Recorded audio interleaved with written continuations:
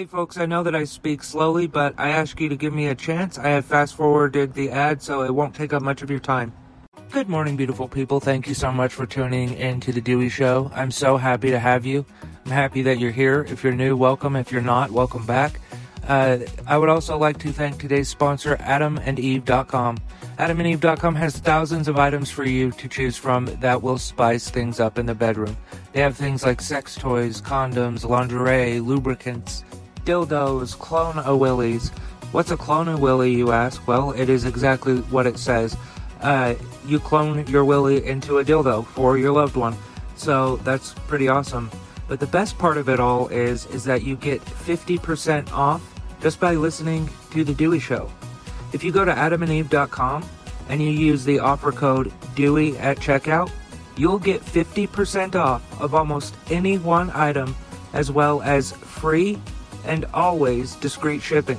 That's adamandeve.com, ADAMANDEVE.com, and the offer code to use at checkout is DEWEY. Along with everything else I talk about today, this link and offer code is in the description of today's episode. Thank you so much to adamandeve.com for sponsoring today's show. All right, my friends. So today is Monday. Welcome to the new week. I hope that everything's going great for you. So allegedly tomorrow, Donald John Trump is going to be arrested, according to him, by the NYPD, I assume. He posted that on his Truth Social, and he's using that platform to call his base to violence, it sounds like. Anyway, I wanted to do a deep dive on a president that you might not have ever heard of. And his name is Chester A. Arthur. Now, what's crazy about this guy is he was a sleazy, downright just bad person, right? He is a part of the machine that, gets dirty money and all this stuff into politics and essentially helps make someone a president. With that being said, you're probably thinking, oh, okay, Dewey is going to talk mad shit about Chester A. Arthur. Actually, no, because he used the knowledge that he gained from the sleazy people to totally regulate and dismantle so much corruption, and as you know, it's found its way right back into American politics. So, from the MillerCenter.org has done a great article about Chester A. Arthur, and that's where I will be using. That's what I will be using to get most of my information from. Historians view the Chester Arthur presidency as an important surprise, one that no one would have expected, but simply he performed well in office, defying his state-based reputation as a slick machine politician. Despite his poor health, he attempted to govern competently, and he succeeded to a degree that was never acknowledged by his fellow politicians, the press, or the mass of Americans. Although Arthur preferred efficient partisan government service to one selected by competitive examinations, he nevertheless showed tremendous flexibility and willingness to embrace reform. By struggling with the tariff issue, especially being willing to question the protectionist doctrines of the Republican Party, and supporting the modernization of the American Navy, Arthur stands as an important transitional figure, and that's what I personally view President Biden as, in the reunification of the nation after the bitter turmoil of the Civil War and Reconstruction. No party hack, Arthur demonstrated how the office of the presidency could bring out the very best in its occupants.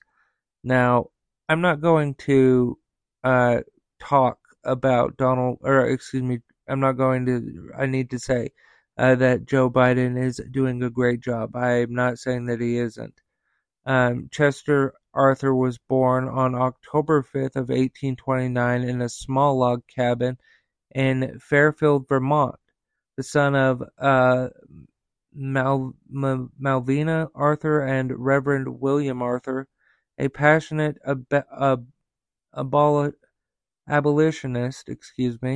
Young Chester and his family migrated from one Baptist parish to another in Vermont and New York. The fifth of eight children, so 5 of 8. Chester had 6 sisters and 1 older brother before beginning school in Union Village, and it's now called Greenwich, New York. It's spelled Greenwich, though. The only reason I know that it's called Greenwich is because that's where Triple H is from, and Vince McMahon as well. So when I saw Greenwich, but I heard Lillian Garcia say Greenwich, so that's how I know. Anyway, he studied the fundamentals of reading and writing at home. In 1845, young Arthur entered Union College as a sophomore. There he pursued the traditional classical curriculum, supplementing his tuition by teaching at a nearby town during winter vacations. As a student, he engaged in undergraduate hijinks and enjoyed playing school pranks. Though not an outstanding student, he graduated in 1848 in the top third of his class and was elected to Phi Beta Kappa. So basically, the dude had, he did okay, but not the best. After college, Arthur spent several years teaching school and reading law, but he was clear about what he wanted to do with his life. He sought. Hey folks, head over to adamandeve.com and use the offer code DEWEY for 50% off of almost any one item, as well as free and always discreet shipping. They have thousands of items that are guaranteed to spice up your sex life. That is adamandeve.com, ADAMANDEVE.com, and the offer code to use at checkout, DEWEY, along with everything else I talk about today. This link and offer code is in the description of today's episode. Thank you so much to adamandeve.com for sponsoring today's show. To reside in Manhattan as a wealthy lawyer and public servant. And he wanted to live his life of a true gentleman. With such goals in mind, he passed his bar exam in 1854 and then, using his father's influence, gained a clerkship in a New York legal firm headed by the prominent, how the hell do you even say this name? Erastus? Yeah, Culber. Anyway, so he becomes a lawyer. He's super cool about it, nice like that. He served in the Civil War. And then we're going to talk about the Port of New York. In 1871, President Ulysses S. Grant appointed Arthur to the position of Collector of the Port of New York. Arthur served in this capacity until 1878, supervising nearly 1,300 agents responsible for collecting about 75% of the nation's import duties. His domain included the entire coast of New York State, the Hudson River, and parts of New Jersey. Paid a salary of $12,000 annually. Let's do the math on that real quick. What would that be today? Let me look. Inflation calculator. Okay, so that was 1871, I think it said. No, 1872. Let's see if we can go back. Okay, 1872. Okay, so 12 grand a year.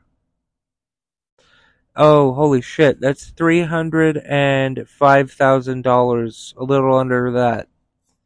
So, woo.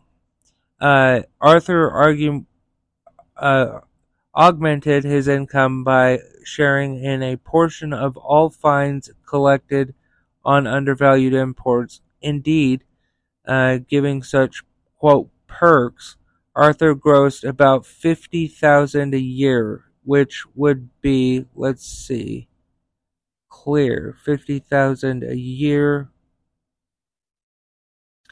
1.3 million dollars a year. So this guy was making big time money. A salary equivalent to that of the President of the United States. While customs office agents frequently accepted bribes from importers, warehouse owners, and ship companies, there is no evidence that of Arthur ever partaking in such graft.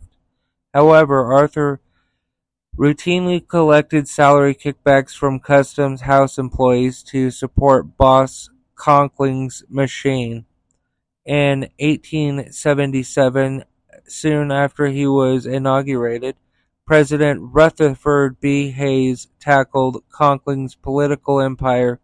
Eager to distance himself from the Grant administration's reputation for scandal, Hayes sought to reform the New York Customs Office as an example of his reform-minded agenda.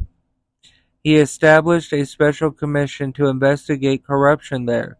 The commission found political favoritism and blatant patronage governing appointments, exposed to practice of salary kickbacks, and charged the Port Authority with being criminally overstaffed. Armed with the commission's finding, Rutherford B. Hayes sought to remove Arthur. In exchange for his resignation, the collector would receive the consulship in Paris. Conkling and Arthur viewed Hayes' assertion of authority as an open declaration of war, to which they mounted a staff fight in the Senate. To counter Conkling's opposition, Hayes bided his time, finally suspending Arthur after Congress had adjourned for the summer in 1880. Arthur and Conkling determined to reassert their control of the port, moved to draft former President Grant and Hayes' successor in the White House. Let's see. I'm moving on. So, okay. All of that shit that he did that was super scummy, he committed all of that, and then he later becomes President of the United States. And by the way, the New York Port Authority, what they could do back then was essentially they could build a president. They could grab somebody, anybody that they wanted, put them in there, give them money and help and all this other stuff, and they could make them become president. After Rutherford B. Hayes was fired, or excuse me, Chester A. Arthur was fired from this position by Rutherford B. Hayes, he basically handshook his way into the Republican candidacy. Once he did that, he won the presidency, and then he used his knowledge of what goes on at the New York Port Authority to basically crush the corruption in there. So I find that absolutely amazing. And you know, I think a lot of Trump supporters in 2016 thought, you know what, this guy has dealt in business a lot, so he's probably going to be able to see and eliminate corruption. One of his slogans is drain the swamp. However, Donald Trump has become the fucking Loch Ness monster inside the swamp. He's the biggest motherfucker of them all because he is corrupt down to his goddamn bones. But I can see why people would think that he would do a decent job. And now he has a cult that follows him around, which is insane. It's sad, really.